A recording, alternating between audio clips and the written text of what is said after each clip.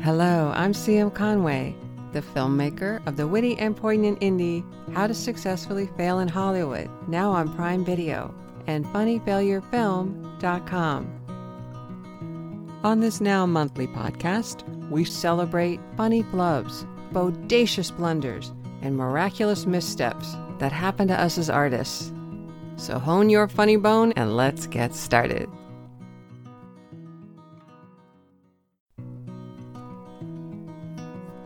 Hello, I'm CM Conway, the filmmaker of the witty and poignant indie How to Successfully Fail in Hollywood, now on Prime Video, and funnyfailurefilm.com. On this show, we celebrate funny flubs, bodacious blunders, and miraculous missteps that happen to us as artists. So hone your funny bone and let's get started.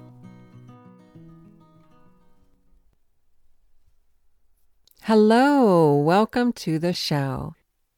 We celebrate slip-ups as stepping stones, inspired by our community grassroots indie, How to Successfully Fail in Hollywood, a diverse, inclusive film that is a champion of bold artists and dreamers trying to make it against all odds.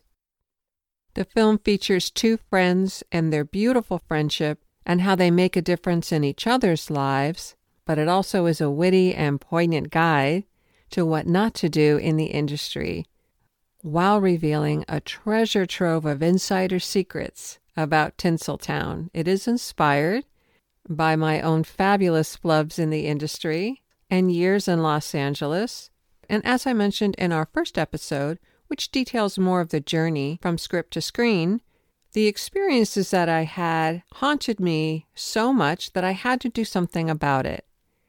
And so the novel became a screenplay, which then became a film. Failure has a social stigma, and the film looks it dead in the eye and laughs. And that's what we like to try to do on this show. So if you're an artist and you've had a mishap that's happened in your journey and you'd like to share it on the show, please go to funnyfailurefilm.com and click on Share Your Story.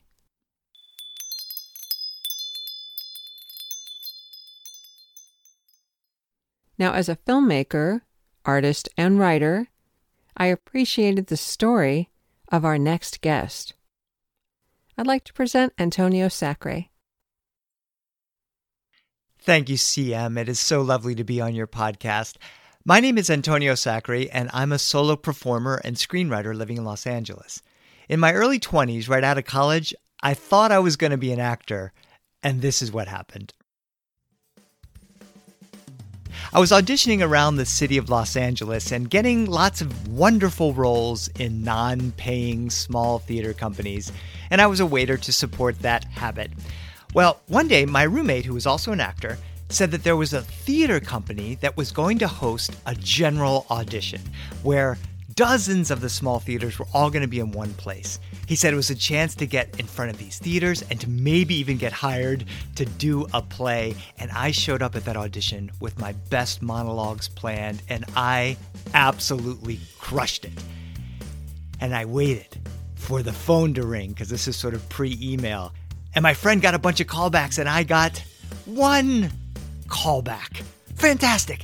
They said, yeah, you're not right for anything in our season, but would you consider writing your own monologue for our solo performing late night series, midnights on Saturday nights? I said, of course. And then I asked my friend, what's a solo performer? He helped me figure out and study some of the amazing performers that were there in the day, and I wrote my first monologue. They chose me for the Best of series at the end of the fall. And then I was chosen for another series to debut at the New York Festival. And at the New York Festival, I fell into a career as a solo performer. I felt in my element completely, and it was not too long before I had an agent, and I had a small theater company in New York wanting to produce one of my shows. And I was able, after a year of pretty hard work, to quit my job as a waiter and live off of the money I was making performing my solo shows around the country. In some ways, my dream of wanting to be an actor led to this passion and career of being a solo performer.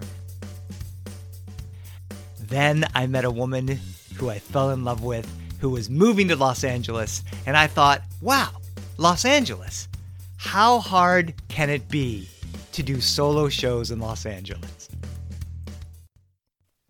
The answer is very hard. In Los Angeles, if you are an actor who doesn't have an agent or can't get an audition, you do a solo show. My first solo show that I opened in Los Angeles, that woman that I was in love with was in the audience, her best friend, my director, and nobody else. And it was a disaster, although those three people thought I did great. So I realized it was fine to be a nationally touring solo performer who could not get an audience in Los Angeles. And ironically, I was able to do the San Francisco Festival, which is another amazing festival. And in San Francisco, a Hollywood producer saw me and said, amazing, we have to do that show for our development space. Back then, many of the major studios on television and some of the film studios as well had these development stages where you got to present your pieces. In order to present your piece, you had to sign a ridiculous contract and you had to sign it all over and they could do whatever they wanted with it. But I did my show for that big producer and all of the executives were there. And we had this meeting high in one of those massive buildings in Hollywood overlooking the whole city. Here I was in my 20s thinking that my career as a solo performer was just starting. I was following in the amazing footsteps of Whoopi Goldberg and Lily Tomlin and John Leguizamo and Eric Bogosian and Spalding Gray, and it was my chance. And they said, that show you did on our space was spectacular. The only thing is we would like you to change the ending and adjust the beginning and fix up the middle. And then we would love to put it in our developmental slot for our network. And I said, yeah, well, the ending is what I carefully crafted as a writer of solo performances. Critics around the country have loved these things, and I think the ending needs to stay. And the executive looked at me and she said, yeah, we kind of think the ending should be changed. You know, a little more funny and a little more silly. I hear you, but my director and I really crafted this piece, and I really think the ending needs to stay the way it is. She says, oh, do you want to talk to your director about it? I said, no, I think we feel great about this. She says, that's excellent. You know what? We love artists with vision. We love directors. We love the theater. Thank you so much. We'll call you. Now, if you know anything about Los Angeles, that "will call you," I mean, I thought they would call. As a matter of fact, I'm still waiting for the call 20 years later, and they never called. And I vowed in that moment that if ever given the chance to change my artistic vision, I would do it. You want it to be shorter? I can make it shorter. You want it funnier? It can be funnier. You want it sadder? I'll make it sad. Just tell me what to do. Well, I never got that chance. I still did my solo shows. I was still able to make a living doing it. It was still fulfilling artistically. But there was never a shot where a producer said, can you change it? Until about 7 years ago. I did my show in a theater in Hollywood, and this time more than 3 people came. At least 12 people were there, including a critic from the local newspaper who wrote a glowing review, which brought a big house the next night, including a Hollywood agent. And I signed with a literary agent, and 2 weeks later, the wheels on this went super fast. There was an actual writer of a TV show. There was an actual showrunner from a major network who had had 10 years of success on a big TV show.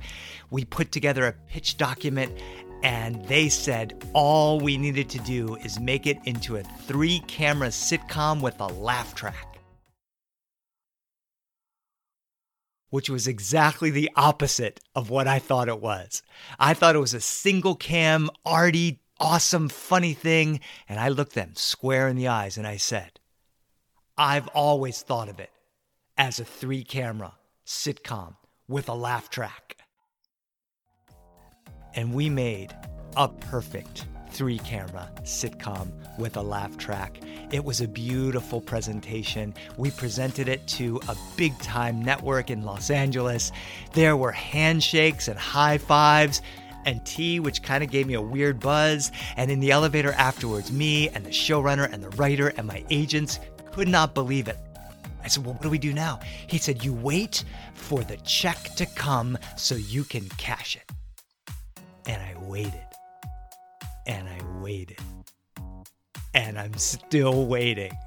Totally ghosted, as the kids would say. Never heard from them again. The showrunner told me that is normal, and we had 3 more meetings anyway, and those meetings went just as amazing, and all 3 of them had the exact same reaction. When do we sign and cash that check? And none of them came. And the showrunner disappeared, and the writer disappeared, and the agent dropped me. And I was left with a 3-camera sitcom show. And I rewrote it into the single-cam show that I really believed in. And I submitted it to a TV writing contest where it placed top 10.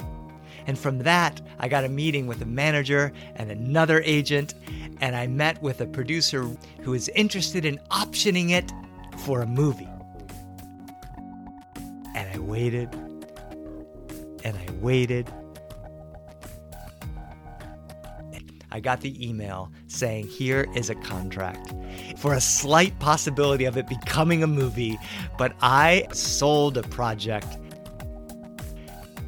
And it all came from the ability that I just wasn't quite right as an actor all those years ago.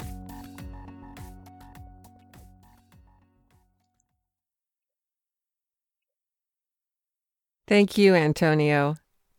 So this story was so interesting to me because of the twists and turns that are so common in the industry. I had lived in Los Angeles for a number of years and recognized a lot of the funny scenarios that were in the story.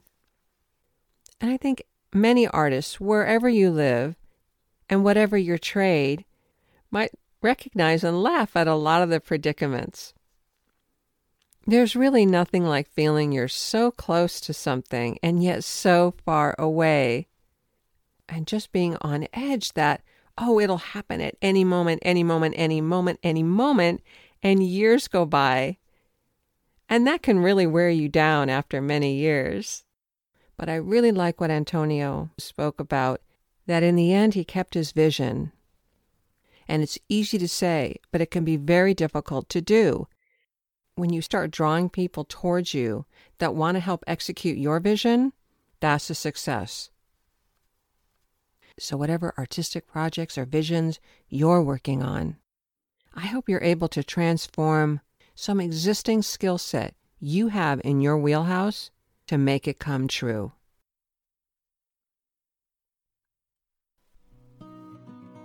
Thank you for joining us in the How to Successfully Fail in Hollywood podcast. Copyright by Showstoppers and funnyfailurefilm.com. Intro and outro song, Twinkle Twinkle Little Star by David Mumford. Until next time, remember, mistakes makes art more interesting.